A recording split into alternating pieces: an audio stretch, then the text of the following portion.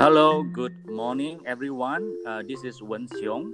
I'm from OGPS, and today I would like to introduce to you my colleague L. Chong Han, who is someone who is very, very well versed in the crypto world. He knows a lot about crypto. And what I'm going to do today, we are going to discuss about crypto because many of us still has no idea what crypto is about, Bitcoin and blockchain. What are all these terminologies? And I thought in this episode we should get some basics from someone who knows what is crypto all about, so that we know whether next time this technology will be a fad, or is it something that will have a breakthrough like the internet or not. So without further ado, I introduce my my expert and colleague friend Chong Han. Hello, Chong Han, are you there? Hey, Wen Xiong. Thank you for the nice introduction. I wouldn't say I'm an expert in crypto, but I just know a bit more than most people do about crypto. So good morning to everyone out there listening to Wen Xiong's channel and myself today. I'm essentially an OGPS realtor as well, just like Wen Xiong. Just that on the side, I'm pretty much involved in the blockchain and crypto space. That's why we thought this morning would be a good time for both of us to talk about crypto, because people who are interested in real estate, they either stay in that or they try to make some money out of it. And clearly you can do so as well with crypto. So yeah, I'm happy to share. Let me know what sort of stuff your audience would like to hear about crypto. Yes. So before we go further, I would like to stress that this is not a financial advice. Yeah, Chong Han, right? Absolutely. I don't give financial advice. And one of the interesting questions that people usually ask me is, what do you think about the Bitcoin price in 1 year? We can come to that later, but this is strictly not financial advice for sure. Yeah, so thank you. So L, tell us more about yourself. What are you doing presently now? Right, so outside of OGPS, where I serve as a realtor or broker for clients, mostly high net worth. The other space that I deal with actively is in the crypto space. So I actually work in a firm called On-Chain Custodian, where we serve as a digital asset or cryptocurrencies custodian for clients of ours. Essentially, we provide them an online platform where they can store their assets there safely. The asset under management is also insured. So the clients can leave their asset there feeling safe, go to sleep, wake up tomorrow, and just log in and see their asset. Essentially, we're trying to enable that kind of banking services around the platform as well. So today, if you come into the platform, you'll be able to see asset investment products. We'll be able to do lending for you and stuff like that. So it's a really exciting company to work for in the crypto space. So that's what I do outside of OGPS. Apart from that, I'm also a serial entrepreneur with a few other ventures. So I've got like an online portal as well. That currently serves exam website for including realtors, right? So that's ModScore.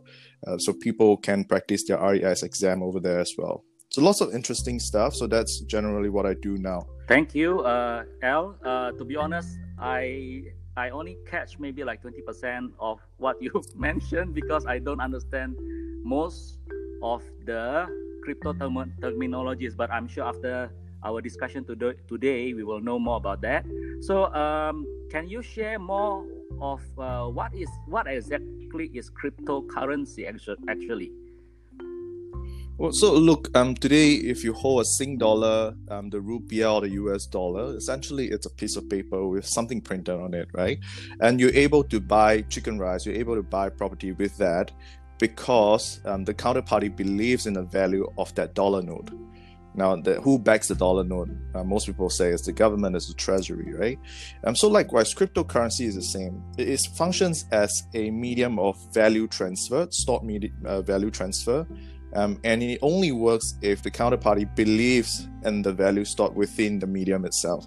So cryptocurrency again is a stored value medium, and if counterparty believes that They can transact with you, and after that, somebody else is willing to take that cryptocurrency from them for a price, whether it's at current price, higher price, lower price, for a price, then it works. Essentially, that's what's cryptocurrency. And cryptocurrency, it's founded, of course, most people trace it back to the start of Bitcoin. There were other stuff before Bitcoin, but Bitcoin essentially talks about decentralization through the use of blockchain technology, such as there is no one central controlling entity in terms of the float for the amount of currency out there, which is what we don't see with the current system of fiat, where, let's say, for example, the US Fed could just print more money, which recently they did because of the COVID situation, right? And they printed a lot more money. So when they print a lot more and there's a lot more supply of something, clearly for the holders of those assets, which is the fiat today, it gets devalued. So that's what they're trying to prevent also with decentralized model, where there's no central entity really controlling the supply. They can't just say, hey, I want to print more Bitcoins, and all of a sudden they do that without a limit. Okay, so sorry, you mentioned blockchain. What is it? Maybe, and you mean by using Bitcoin, they can't print more Bitcoin per se, and so what is blockchain? Blockchain actually? No, that's a good question, right? A lot of people have to first understand what is a blockchain before they can get to understand why cryptocurrency sometimes work or don't work. So take, for example, just to give you a sense, like a Bitcoin, they have a cap limit of 21 million coins, right? In eventuality. So when all the coins are minted, there's only 21 million floating around. You can get more of that because this is just hardwired into the system. And no one can change that really by just one person's effort. You can't really change that as well. So why you can't change that essentially is because of the blockchain distributed ledger technology, where no one single person really owns the network, but it's a consensus. It's a peer-to-peer network. So if you've done stuff like BitTorrent, torrenting of files, LimeWire in those days, right? Nowadays, we share music, we share videos over torrent facility. That's roughly how it works. So you have like hundreds and thousands of nodes, which represents your computer, my computer, and we're just transacting information on the network without a centralized authority.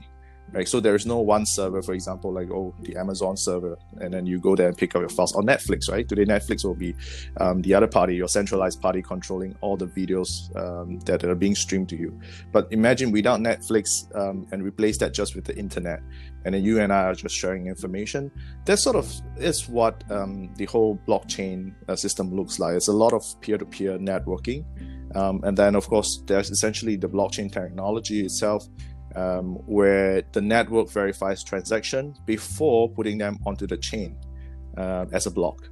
Okay, so when you say torrent, right, is basically I know like what do you call Snapster? Last time I was using. Oh yes, Snapster. It's using like a copy paste, keep copying itself. But when it comes to money, you can't really copy money outright. So how that means to say there's something that can verify the authenticity. There can only be one copy in the whole world or something like that. So interestingly, right? So you said copy paste. So we just have to be clear what we copy and paste. So in the Napster world, you copy paste data of music. So a music file has, let's say, 3 megabyte worth of data. And they're just binary codes, right? And so you can copy that from your computer to my computer over the internet. So that's simple, right? But when it comes to, let's say, a blockchain, what you want to do is not, it's still copying data, but what I'm trying to do on my side is copy and sync up the data between my terminal and your terminal. So in your terminal, let's say you've sent 1 Bitcoin to party B, right? You're party A. You send 1 Bitcoin to party B. Now I'm party C. I don't know about the transaction, but in order for the world to work in a synchronized mode, then at some point in time where you broadcast to the rest of the world, say, hey, I've transferred 1 Bitcoin to party B, right? You're telling the rest of the world, the torrenting world, and say, hey, I've done that. And then I'm one of the node, I will try to sync up with you, right? But in order to sync up with you, how do I know it's true that you've done that? So that's where the network has this validation system, which often you hear it's called a coin minting process, where when you're sending that one Bitcoin over, computers will come in and do the verification of that transaction. And if the algorithm works out and is validated by X number of computers, then your transaction gets put onto the whole network as a new block to the chain that is immutable, and then you stay in a record. And then the rest of the computers, like my computer, which is computer C, that doesn't have anything to do with your A and B transaction, comes into the network. I try to sync up. Oh, hey, there's one new transaction. One Bitcoin has been moved from Wenxiong party A to his party B. That's how I get to know about it. So essentially, we're copying data across computer, and then the computers will then also come together to verify transactions and put them onto the chain as blocks. So that's how it works. And you don't really feel it, because it's all happening in the background. It may not be as fast as like split second, but it's all happening in the background. All you know is after you have waited for 5 minutes or something like that, you see the transaction has been done. And you trust the network. The most important thing is that everybody trusts the network, because no one central party can really alter it unless you've got enough votes within the community. So when you say the network become the centralized system, okay, is there any paradox in that? I mean, like, that means the authenticator system is built in the network itself. So it's coded like that to work like that. So the computers will participate in a pool that does validation of transaction. And every transaction that comes through will be fed to the pool. And within the pool, you can think of them that there are millions of computers that are wanting to do validation. Why? Because when they validate, they get paid a fee. Right? So everybody's fighting to do that job and do a good job. So the fastest computer to achieve that gets paid, or the fastest computers, and a number of them gets paid together as a pool. So that's how it's hardwired to work. Okay. So there's a lot of deep information there. Is like trying to understand how the internet works, basically. But never mind that. So actually, what is the implication and the application of this blockchain? And I see a lot of not so many varieties of coin. Even Bitcoin, they say they have the offspring of Bitcoin. They call it Bitcoin something. I can't remember. So the concept of halving, and also what is it about, and how can it be applied usefully in our current world? Right. So I think the application is the key question here. Right? There are a lot of other terminologies and in-depth stuff that we can talk about in your next podcast or the podcast after that. Those are the technical stuff, like halving, difficulty and hash rate and stuff like that. Really exciting stuff, but it gets very technical for first round. So I think this round, let's help people to understand what users there are in the real world. So the blockchain itself can be used for a lot of stuff, not just in the crypto space. The crypto asset is just one of the easier way to understand the usability of blockchain. And then, of course, because there is inherent value in this financial instrument or the financial system that comes out of it, people get excited about blockchain and cryptocurrency. But where it can be applied, it can even be applied to stuff like, for example, real estate. Right? Today, let's say Wenxiong, you want to buy a property UK, which I know you are very in favor of that. But when you're buying, you can only buy the property, let's say, in one name or up to 4 names, okay? Something like that. But what if like, let's say your friends around you say, hey, Wenxiong, I really want to buy, but I only have like $5,000. Right? You can't really help him because, unless you get a really small apartment. But say, I really like something in, let's say, central London, but I don't have enough money. You know what to do? There's nothing much you can do today, right? But with blockchain, the interesting stuff is people have really put deeds, right, onto the system through a legal structure, and then it can be broken up into, let's say, 100,000 tokens, and then everybody can participate with $1,000 to $5,000 just to co-own the deed, right? So what happens is that when the structure or the manager of the structure wants to sell the property, they first have to be able to achieve that by buying back all the tokens. So what it also means that in order to reclaim the rights to the deed, they have to buy back all the securitized tokens, which, let's say, you, your friends, and all that hold, and likely they have to buy it back from you at a premium, right? and then they have to be allowed legally to sell the deed of the property away. So something like that. So you can actually invest in a property without having to own it in a traditional legal structure. So that kind of stuff can be done. And why so? Because first of all, when you put it on a blockchain, we just discussed about how it's immutable, it's verified by a network of people, computers. So there's a trust to the system. Immutable meaning to say cannot be changed. Yes, it cannot be changed, right? So even it's 5 years, 10 years down the road, you're still the owner unless you transfer the asset. And even if you have, like the earlier example, A to B, the rest of the network will know. So it can be used for that kind of purpose as well. A lot of other stuff. People really look to blockchain as the next thing to help scale up a lot of processes and a lot of other transactions. Okay, so that is one application. But let's say if we compare that to things like REITs, the real estate investment trust, is there any difference for the crypto application to real estate, which you mentioned earlier, to something like REITs? Is there any benefits that is more better than REITs in terms of the investors? Yeah, so there are a few things, right? So effectively, the tokenization of a real estate and breaking it down and putting out to investors, multiple investors, it's something like REITs, right? Where you fractionize the ownership of properties, buildings, and then you give it out to buyers and investors. So one of the things that can be a lot better is in terms of the legal structure and the cost to do such a project, and in how it works. And it could be just for one project. Whereas REITs, most of the time, because it's a listed entity, right? So you have to ensure that there is growth to the portfolio size. Most of them do.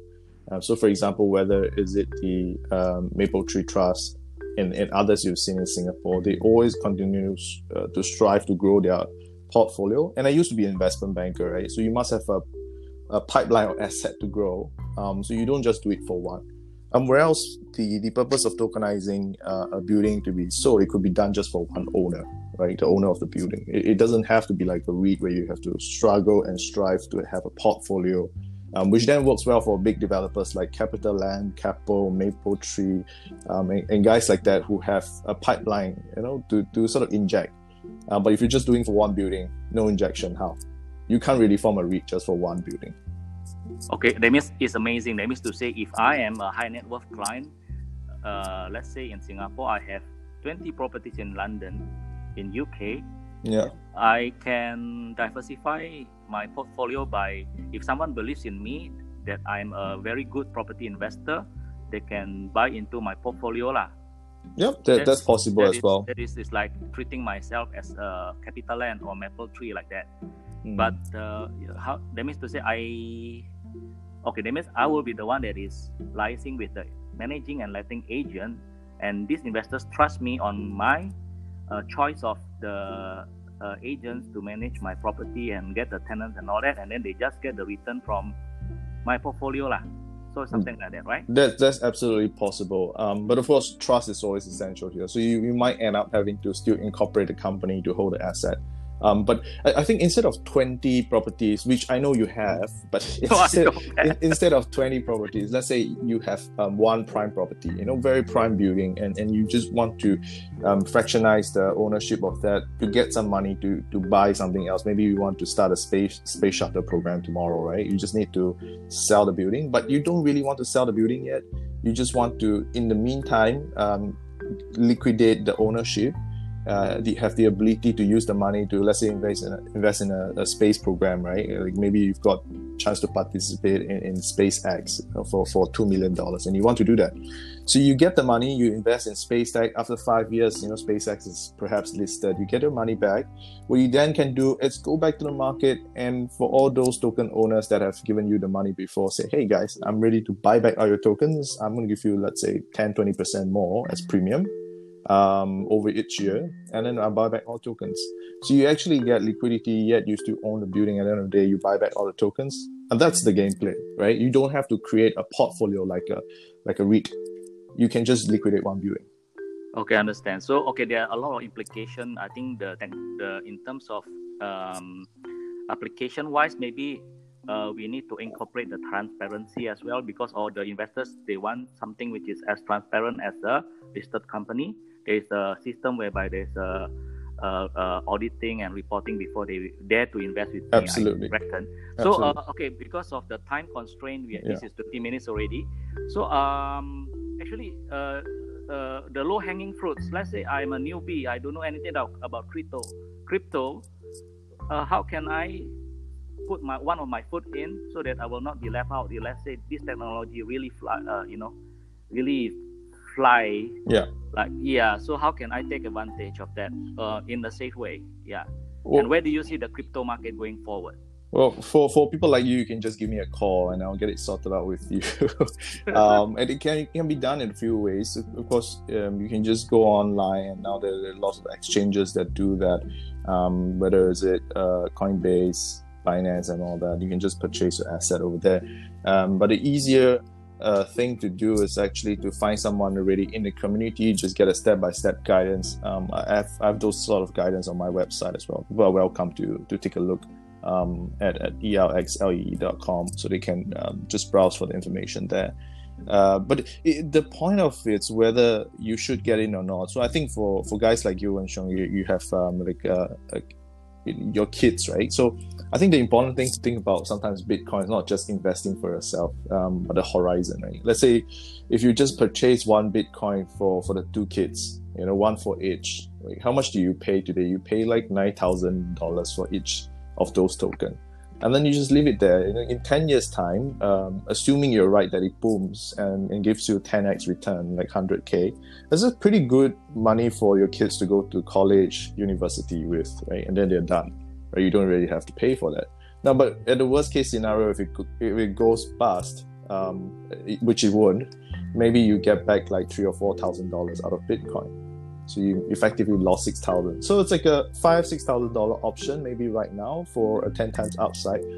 That's the way I would angle this instrument if you're keen on looking at it. Again, not financial advice, but that's how I think about it for myself, which is why I purchased one for all those in my family. So in the case it goes up, great. Everybody has something to walk away with.